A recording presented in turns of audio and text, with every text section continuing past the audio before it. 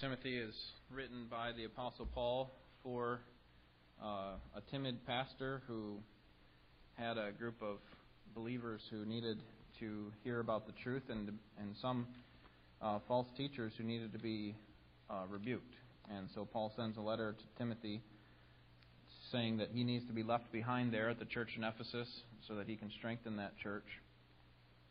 And so that's what we saw in our introduction, our overview of the book last week. The quality of an automobile depends in large part on the precision of the workers on the assembly line. If you have a group of workers who are not concerned with the final product, then the final product is going to be a mess. The fact is that it's not just about the people who design the car or about the people who implement the design with the precise setup of the factory floor, but it's about the individual workers as well. They need to be concerned about the quality of the product. Because when they get sloppy about the goal that they're working to, a quality automobile at the end of the line, then it won't be long. If they're not concerned about that, then it's going to show up in the lack of quality in the final product. In a similar way, the church can start to slip in its doctrinal quality, that is, their concern for doctrinal quality, if they're not people who are vigilant about standing for sound doctrine. Right? If we're serious about the gospel, then we're going to be motivated to confront false doctrine and to demand sound teaching. We're not just going to leave that to the pastor, leave that to the leaders of the church. They're going to handle all that. No, we each have to be vigilant, just like the workers on the assembly line do for the final product.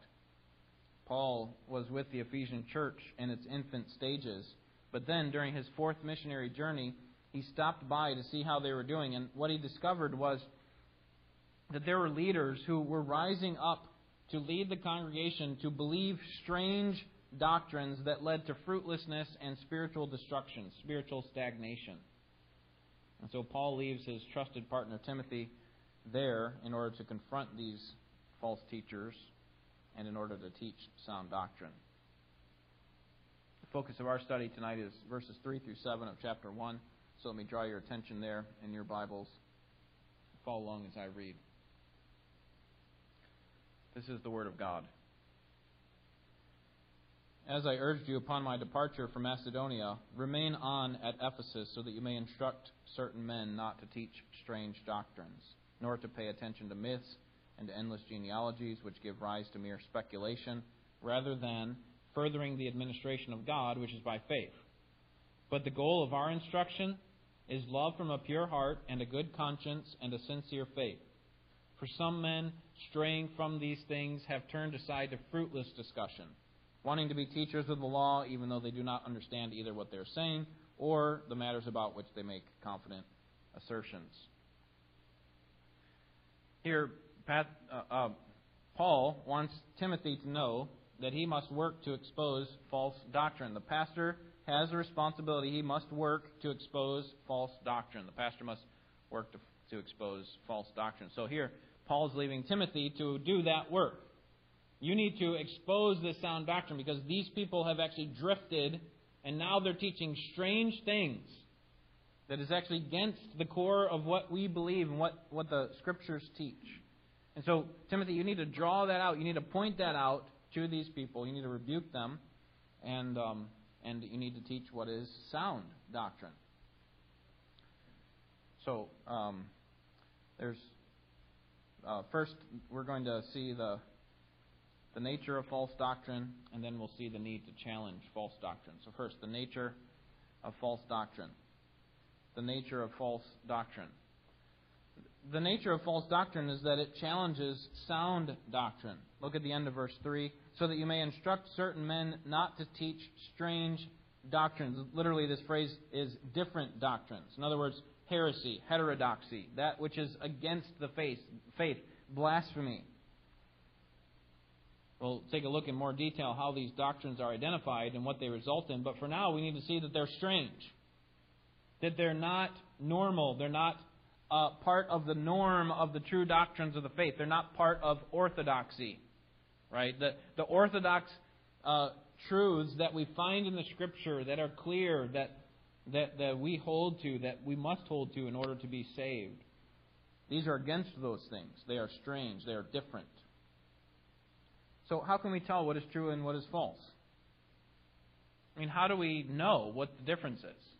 Because, frankly, sometimes they're disguised. These doctrines are disguised to look like they're the true doctrine. So how do we know? And the answer is, in the simplest terms, that we need to look at the Scriptures. What do the Scriptures say? But here's the difficulty. It makes it even more difficult. You know, it'd be one thing if someone came in and taught a strange doctrine that had no bearing or no connection to the Scriptures. But apparently these false teachers were coming in and they were actually using the Scriptures to lead people away. So then how can we tell? How can we tell what is true and false if they're using Scripture references, for example? If they're using their little proof texts to show what they think is true? How do we know which one is true and which one is false?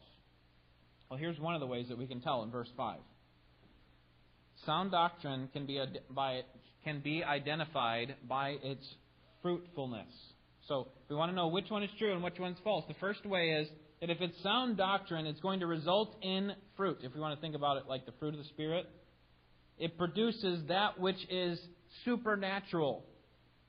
No one is loving in a godly way on their own. No one is loving no one has joy that comes from the Spirit unless the Spirit produces that in him, right? No one is gentle or kind or patient, long-suffering, right? All those fruit of the Spirit cannot happen in anyone apart from the Spirit. So if this doctrine actually produces that in someone, we know it's a true doctrine. So let me show you that from the text. Verse 5, but the goal of our instruction, these men have moved us into strange doctrines, but the goal of our instruction, we could say this is the sound doctrine, is love. This is what it produces. If you have sound doctrine, it's going to result in genuine love. What kind of love is this? What is it? What drives it? And that's what you see in the second part of the verse. That it's love that comes from a pure heart and from a good conscience and from a sincere faith. So in contrast to the strange doctrine, the doctrine that Paul teaches results in genuine love for God and for other believers. In other words, the doctrine of God leads to and promotes love. Sound doctrine produces the pinnacle of all the fruit of the Spirit, love. And this fits with what we know about the eternal law of God, or if you're in Sunday school, the eternal law of God, because I can't spell on the board, but no one pointed that out till afterwards, and I missed an N in that word. That He is a God who demands that His people love Him. This is our God. That we love Him and that we love one another. This is part of God's nature. This is part of what God expects of us. We talked about expectations this morning. That we love God and that we love one another. This expression of God's expectation for us is seen in the law of Moses, and then it's repeated in the New Testament law of Christ. Love God, love your neighbor. All of the law could be summed up in these two. Love the Lord your God with all your heart, with all your soul, with all your mind, and with all your strength. And the second is like unto it. Love your neighbor as yourself. All the law can be summed up in those. Jesus said it this way. In John 13:35, all men will know that you are my disciples if you love one another. So here's how we can know if someone is a follower of Christ. Okay, do they have produced within that has the fruit of love and these other, particularly love, but these other fruit of the Spirit, are they produced in that person? Because Jesus says, all men will know that you're my disciples. All men will know that you follow me if you love one another. So here Paul says, listen, the goal of our instruction is love. It's not the opposite of that. We're going to get into the opposite, which is it actually creates strife and conflict. And we know it's not sound doctrine when it creates that, but we know it is sound doctrine when it creates love. Now, sound doctrine can also be identified by its source. the second part of verse 5 tells us where this love comes from. It comes from a pure heart, a sincere conscience, and a good conscience and a sincere faith. So the idea here is that this love is produced by these things. So that's why I said love is kind of the pinnacle of the fruit of the Spirit. That these other issues that are mentioned here, pure heart, good conscience, sincere faith, actually lead to love. Love cannot be done artificially. It cannot be manufactured of our own strength. It has to be something that God produces through these three things. First, this genuine cleansing that's taken place, a pure heart. That is a cleansed heart. It's not a self-serving heart that seeks to advance my own position, but rather this love comes from a person who has a genuinely cleansed heart. They have been transformed. They have been regenerated. Secondly, this sound doctrine that produces love is sourced in a clean heart. That is a good conscience. They understand the difference between what is right and what is wrong. It's a heart that knows that their guilt has been removed or covered by the blood of Jesus at the cross, that Christ is enough. It's a heart that knows and wants to do what is right. So this sound doctrine that produces love comes from a cleansed heart, pure heart, as the text says. It comes from a clean heart, a good conscience. And then I would say, thirdly, this sound doctrine that produces love is sourced in a genuine heart. That's what this sincere faith is. It's sincere, it's genuine, it's not hypocritical. It's not used for the sake of advancing my own position or to make sure that I get life as cushy as possible for myself. It's actually to reach out and do God's will, that's loving God, and then it's actually to serve the other person, to help them along in their Christian life, even if it's a disadvantage to me, if it's inconvenient. So sound doctrine can be identified by its result, its fruitfulness, that it produces love, and it can be identified by its source. So how can we know if something is true or false? There's the first way, is by looking at the sound doctrine, what it produces. The second is by looking at the converse. False doctrine can be identified by the fact that it challenges sound doctrine, or it majors on the minors. It clings to extraneous details and makes that the center of its religion. Timothy's job was make sure that you, notice at the end of verse 3, you instruct certain men not to teach them, so make sure they don't teach them, but also, notice verse 4, not to pay attention to myths and endless genealogies. What does it mean to pay attention to?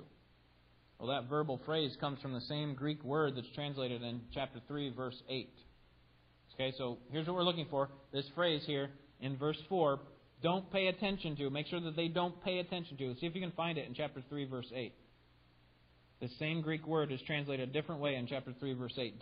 Deacons likewise must be men of dignity, not double-tongued or addicted to much wine or fond of sordid gain.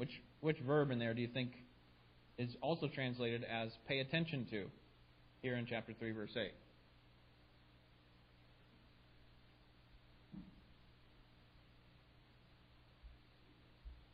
Any ideas? Crickets. What is it? Fond, not fond. We're narrowing it down, though. That was helpful. What else? No, not double-tongued. Getting closer. Addicted. Okay? So deacons likewise must be men of dignity, not double-tongued, or that they pay attention to much wine. Okay? We kind of get the sense there, But now go back to chapter 1, verse 4. So make sure that these men are not teaching these strange doctrines and they're not addicted to myths and endless genealogies. Do you know anybody like this? They find the minor issues in the Scriptures and they make a huge explosion of concentration on these things, as if it's the most important thing in the entire Bible. They make sure that you agree with them on that position. And try to say to them, is that really central to what we believe? I mean, it's not that we should be unconcerned about extraneous details. It's not that we should be unconcerned about the smallest details of the Scripture.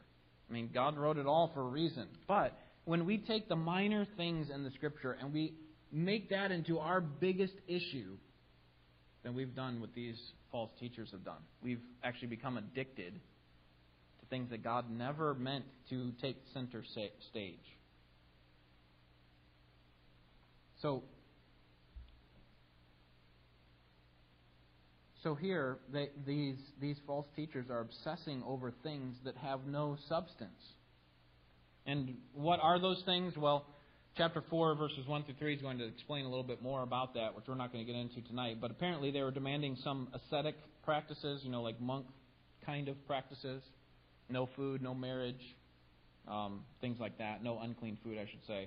No marriage. And so they're saying, this is the real essence of spirituality. See what they've done? They've taken something that's they've actually understood it wrongly, by the way, but they've taken something that's on the outskirts of what God had intended, why He put those laws there, and they've made that their banner. They're going to die. This is the hill on which they're going to die, right? Have you ever argued with people like this? I just received a packet last week. Actually, it was while I was gone. Just digging into all the details of the Scripture and like trying to connect all these dots that didn't make any sense. And tried to use like some of the numerical codes and things like that. And the reality is that those who turn away from sound doctrine will turn to these kinds of things. They will turn towards myths. They will turn towards endless genealogies. They will be addicted to those things so that that's all they think about and talk about. Let me show you that that's going to be the case based on 2 Timothy.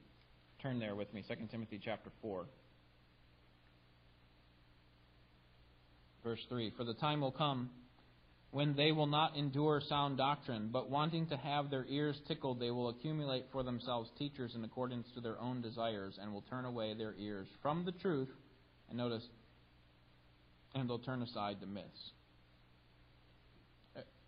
Listen, this is the nature of churches who are not vigilant about sound doctrine. That over time, they will turn away from the truth. And they will gather for themselves teachers who will tickle their ears, give them what they want to hear, make them feel good. Highlight all these extraneous details that don't get to the heart of our problem, our ongoing sin, and the conflict that's going on among us. It doesn't get to any of those things because we're focusing on these details. And as a result, they've actually turned away from the faith. That's what happens when people turn away from sound doctrine. They turn to these myths and endless genealogies. What exactly that entails with these false teachers, we don't know, but apparently they were taking various parts of the Old Testament and building false doctrines from them. They were speaking on behalf of God where God hadn't spoken. They were attaching significance to, just imagine them taking a chronology and trying to draw some kind of spiritual theological connection to something that doesn't match. In other words, they're adding some significance to something that God never intended. False doctrine can be identified by the fact that it majors on the minors. It actually confronts or challenges sound doctrine. And then, secondly, we see that false doctrine can be identified by its fruitlessness. False doctrine can be identified by its fruitlessness. So what does it produce? Here's a good way to be able to determine what's true and what's false. If it's true, it ought to produce the fruit of the Spirit, particularly the pinnacle of that love, which comes from a pure heart and a good conscience and a sincere faith. But if it's not sound doctrine, it's going to produce nothing. It's going to produce bad fruit or fruitlessness. Look at the end of verse 4. They pay attention to myths and endless genealogies, which give rise to mere speculation. These teachers subtly are clinging to the doctrine of demons. That's what chapter 4, verse 1 calls it. Instead of focusing on the text and the reading of the Scriptures, the understanding of the Scriptures, instead of focusing on the clear meaning of the text, they take a word or a phrase from a passage and they use that as a springboard from which they make a discussion, a whole sermon about something, telling lots of stories. Paul says it just leads to mere speculation. Turn to chapter 6, verse 3, because we see a little bit more about how we can identify this. Chapter 6, verse 3, if anyone advocates a different doctrine, again, that's the same idea, strange doctrine, different doctrine, and does not agree with sound words, those of our Lord Jesus Christ, and with the doctrine conforming to godliness, he is conceited and understands nothing. But he has a morbid interest in controversial questions and disputes about words, out of which arise envy, strife, abusive language, evil suspicions. You see, it's the same sort of speculation that's going on. It's focusing on things that are of little importance, or they're attaching significance to things that ought not to have that great a significance. They focus on all these controversial questions. And what does it give rise to? Envy, the end of verse 4, envy, strife, abusive language, evil suspicions. Here's how we can identify false doctrine. What does it produce? Not only does it lead to mere speculation, but it leads to fruitless discussion. Look at the end of verse 6. I'll just read the whole verse. For some men straying from these things have turned aside to fruitless discussion. Their doctrine leads to spiritual fruitlessness. Sound doctrine leads to love. That's fruitful. These doctrines lead to endless rabblings and useless and applicationless teaching. Kind of like we build our minds up for the sake of knowledge, but then do nothing with it. We never apply it anyway. It's just, we know more. False doctrine can be identified by the fact that it majors on the minors, can be identified by its fruitlessness, and then we see in verse 4, the very end of the verse, false doctrine can be identified by its opposition to God's work.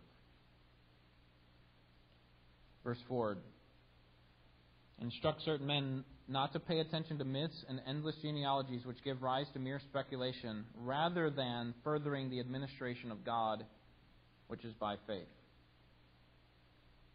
So false doctrine can be identified by the fact that it opposes God's work. Instead of advancing God's work, notice at the end of verse 4, it actually does not further the administration of God. True doctrine results in love, and it advances God's work. False doctrine leads to nothingness, and it actually pits itself against the work of God. The work of God which is by faith. Sound doctrine is grounded in the fact that God is true and that His Word is clear. Anything that goes against that, anything that thwarts the work of God from going forward, is actually false teaching.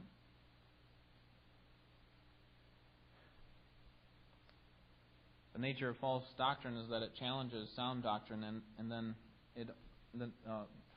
false doctrine is also championed by the spiritual people, and I put spiritual in quotation marks there. It's championed by the spiritual people. People who were formerly sound in doctrine. Let me show you where I get that from in verse 6. For some men straying from these things. What things?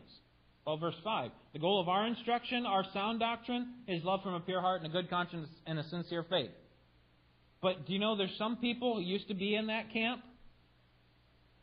They used to teach sound doctrine in some way, shape, or form, but they've strayed, verse 6 says, they've strayed from these things. People who once were committed to sound doctrine in some form. Now, we might like to think of false teachers as these saboteurs from outside of our church. People who come in on, with guns ablazing and all their armor on and ready to destroy us. Ready to attack. But these aren't those kind of men. These are men and women who rise up from it within the church, who used to believe in some sense in sound teaching, and yet over time they have strayed from these things. They've turned away from these things. They once sought to persevere in sound teaching that resulted in love, but not anymore. And this is creating a huge issue for the church at Ephesus. And what's amazing is the number of people. Notice verse 6. For some men straying from these things. So it doesn't say that the majority of your church is doing this, and so you really need to shake things up here. All it takes is just a few to cause a great amount of havoc within a church. Also, some men. This is part of the challenge of false teachers. They may be few, but they often have great influence. These apparently were in positions of power. It seems to me that these teachers that Paul is wanting Timothy to confront were actually leaders in the church, and probably very well elders in the church, that is, pastors. The reason I say that is because of a couple of reasons. In chapter 3, verses 1 through 7, he gives qualifications for what a godly leader ought to be. And then in chapter 5, he says, here's how you confront a sinning elder. An elder who has sinned or who has turned away from the faith, who is teaching false doctrine. So it seems to me that Paul is wanting Timothy to address these men who actually are in positions of significant influence. Not just, people who just happen to be members, or, they're kind of just regular attenders but not members. It seems to me that they're actually leaders in the church. Notice they want the position of power. In verse 7, they desire power, wanting to be teachers of the law. Here's their motive. Right? What's our motive? If we want to teach sound doctrine, our motive, verse 5, is that we do it from a proper heart, right? A cleansed heart, a genuine heart. But their motive is they want the position of power. They want to be teachers of the law. It sounds like they want the title and the recognition, but they are unable and inadequate for the position. They're unwilling to put in the work. Or more likely, their work in the study of the Scriptures is misguided because they're majoring on the minors. They're developing doctrines that are based on ancillary, non-essential issues. Frankly, that's one of the challenges that we as individuals and I as your pastor have to face. What are the major issues? What ought we to be focusing on as a church? What are the key doctrines that we cannot deny? What are the doctrines that hold us together as a body that we've affirmed? Those are the types of questions that we need to be able to answer. These men were focusing on ancillary, non-essential issues. They wanted the position and recognition, and they claimed to link their teaching of the law to the law of Moses, but they really had no clue what is going on. Look at verse 7. Wanting to be teachers of the law, even though they do not understand either what they're saying or matters about which they make confident assertions. So, this leads to the third expression of these spiritual, in quotation marks, people. Their teaching is not based on truth. They don't know what they're talking about. This is why it's difficult, again, because they're claiming texts from the Old Testament Scriptures. This is what the law of Moses says, so this is what we ought to do. We cannot eat this kind of food. We cannot marry. And let me show you some verses. Paul says, but they don't even know what they're talking about.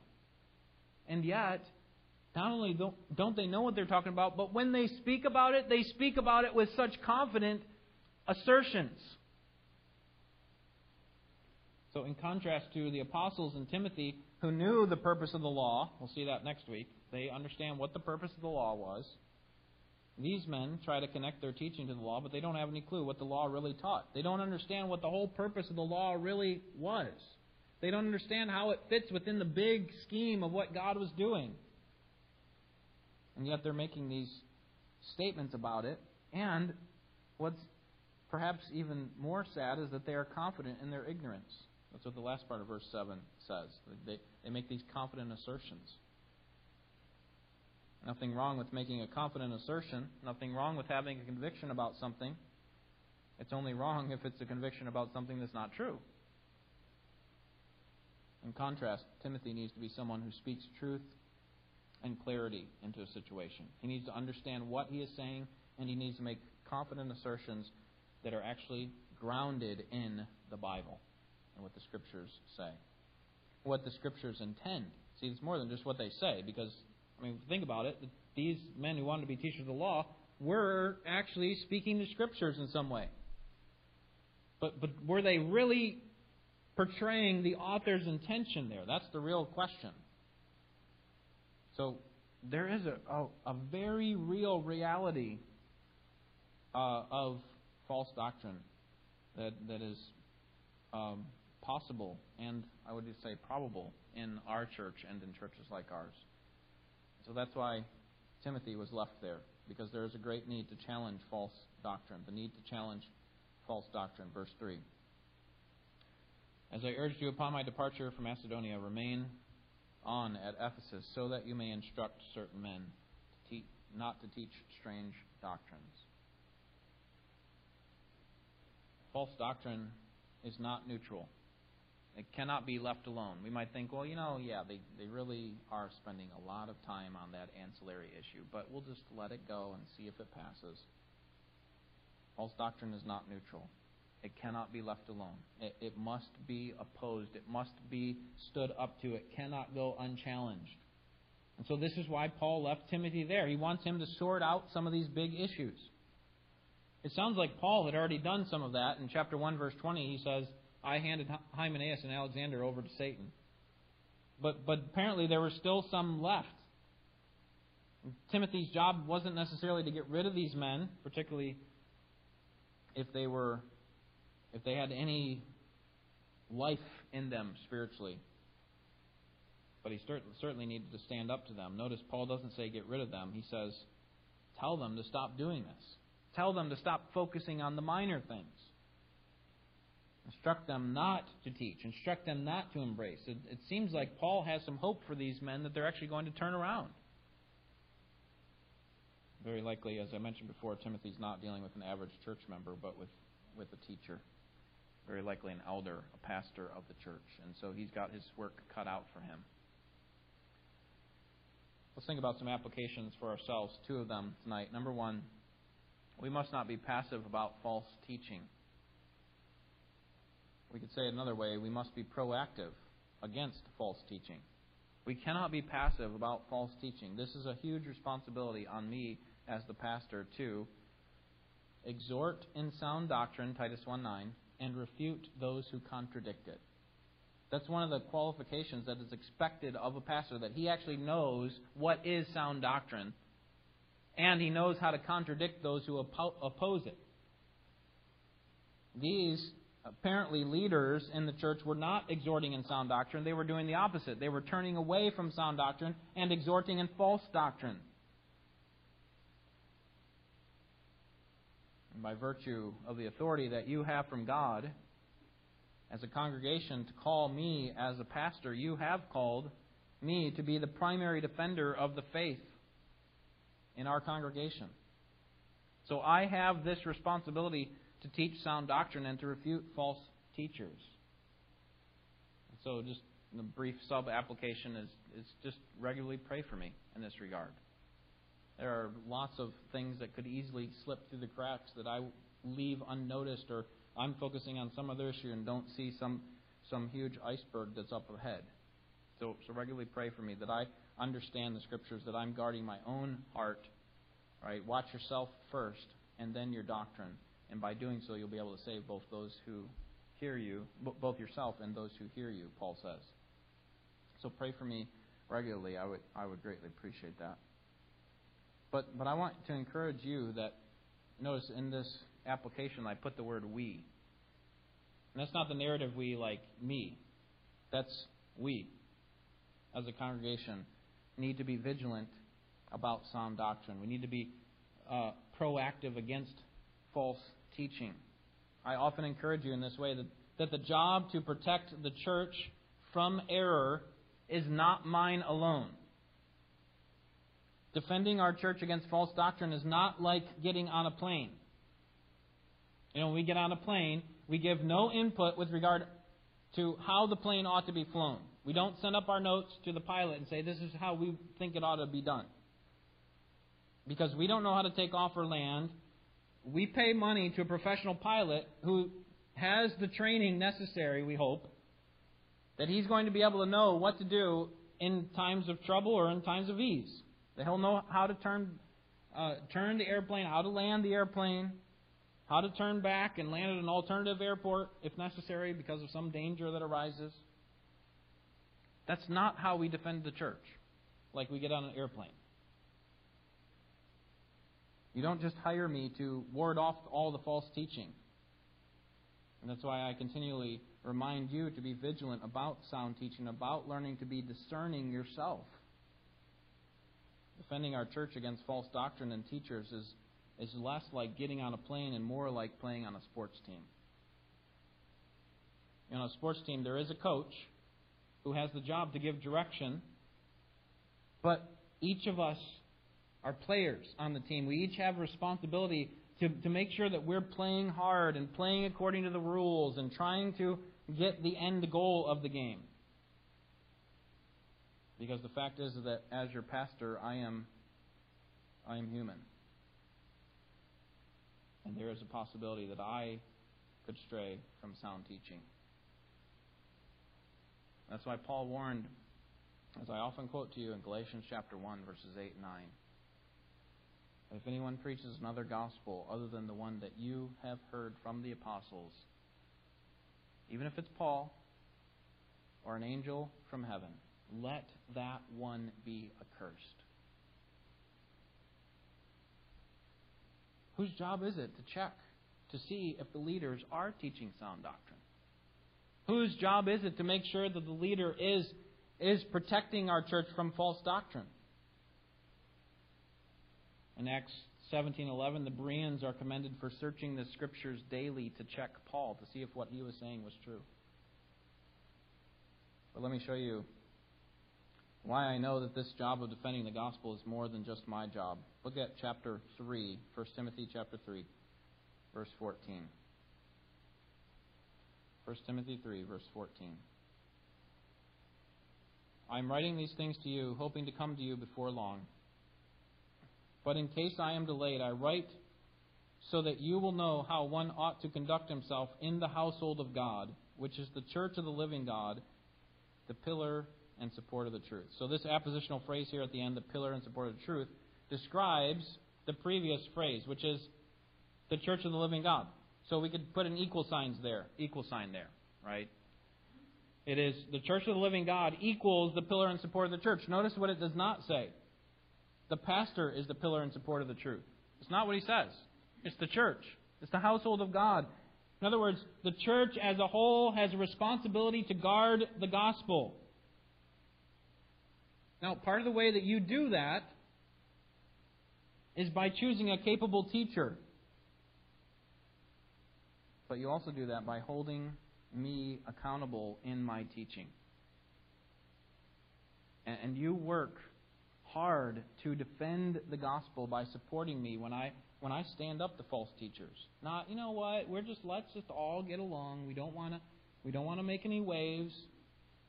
You actually help defend the gospel when you support me in standing up to false teachers. And again, how are you going to know that unless you understand what the difference between truth and falsehood is? We must not be passive about false teaching. And then, second application is that we must learn the difference between true and false doctrine. So how do we do this? This is difficult, especially with gifted orators, gifted speakers. They can be so subtle with how they talk. Sometimes when you try to confront a leader who is gifted in speaking, it's like talking to a lawyer. They always have something that they can say. So how do we do this? How do we know the difference between what is true and what is false? One of the ways that we can tell the difference is by, again, as we saw in the text, by looking at the fruit of their teaching. If the teaching produces strife and wickedness and corruption, then guess what? It's not from God. But if it produces love that comes from a pure heart and a good conscience and a sincere faith, then it is from God. Let's take an example that is probably a little bit difficult to think through, and that is the example of Rob Bell. Rob Bell is a universalist. He believes in sin. And he also believes that people are in opposition to God. But he believes that eventually everyone will end up in heaven, because God will win them over with His love. Now, how can we know if what Rob Bell is saying is true? I just got done saying you have to look at the fruit of it. Does it create division and strife and opposition to God? Does it turn us away from the work of God, or does it produce love? And here's the difficult part, right? The fruit of Rob Bell's teaching seems to be love, isn't it? I mean, it seems to be more loving to tell a person that everything's going to be okay. It seems to be more loving to tell non-Christians to not confront them with their sin and to tell them that God's going to change you at some point. He's going to bring you into His presence, no matter, we might not say it this way, or Rob Bell wouldn't say it this way, but no matter how you live. That seems like the more loving thing to do. But here's what we need to ask. Does his teaching really produce love? Let's think about it in the two levels in which we are to love, right? Love God and love others. Do we express our love for God by misrepresenting what He has said about a real hell and about the real consequences of sin? Is that loving to God? See, it might sound loving because, hey, we don't have to confront our non-Christian neighbors, but it's not. It's far from loving, isn't it? It's actually misrepresenting the God that we're claiming to represent. The Scriptures are clear that hell does exist, and that people actually live there now, and there will be more added, and they will live there for all of eternity. Revelation 20 and 21 and a number of teachings from our Lord. Let's think about Rob Bell's teaching on the other level. Not just he's misrepresenting God, so he's not producing love. His teaching does not produce love. But how about on the level of other people? Is it loving for a person like Rob Bell to tell non-Christians that no matter how they live, God will eventually win them over because love wins?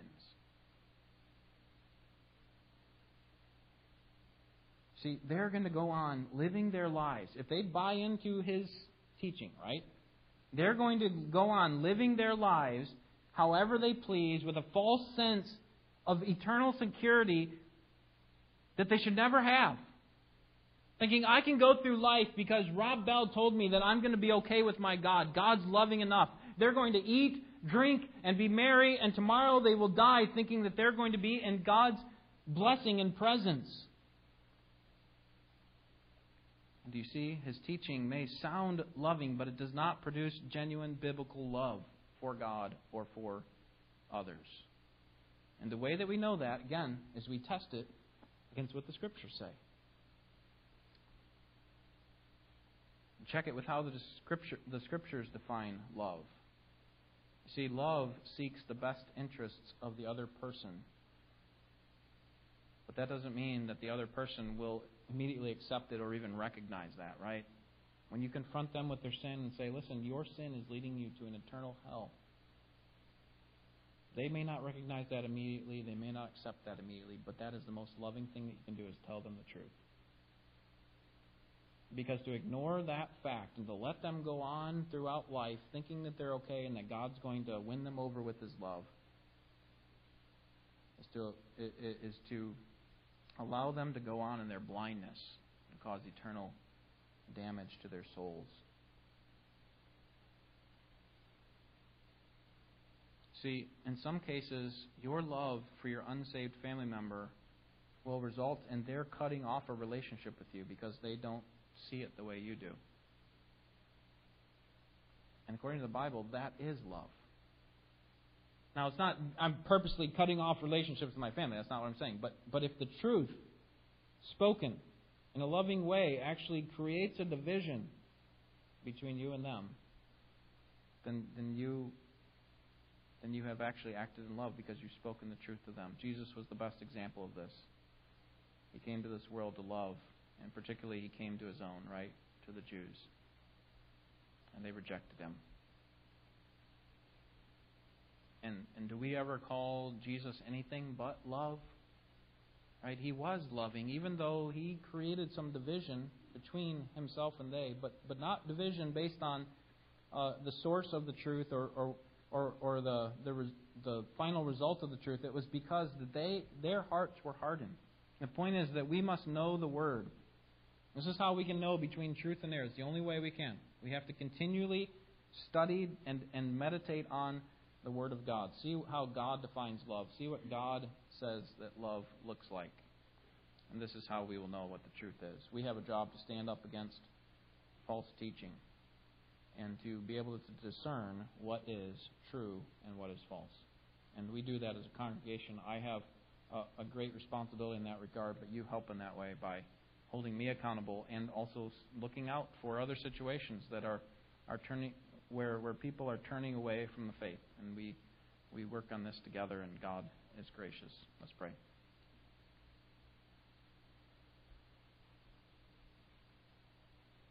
Father, thankful for the deep love that you had for us when we first heard the message of salvation. It was most likely, and most of us resisted by us. We wanted to live our lives our own way, and yet you were faithful to us. You continued to pursue us. You used people in our lives to show us the blessing of the gospel and the beauty of the gospel. You allowed them to explain the truth of the gospel, even when we didn't want to be confronted with it. And so we're thankful for that. Lord, thank you for being faithful to us. And we pray that you'd help us to be faithful to you by working to understand what are the major parts of the Scripture. We don't want to just cut out sections that are unimportant, but we also don't want to major on the minors. So give us wisdom in doing that, and I pray that you'd help me in my responsibility to lead this church and in standing up for sound doctrine and refuting those who oppose it. And Lord, we pray that as a whole we would be united around the truth of your word, continually seeking to see what I am saying, if it is true, and when I stray from the truth, that I'm challenged on it or removed. Pray that you give us the wisdom and the courage to be able to do that. In Jesus' name, amen.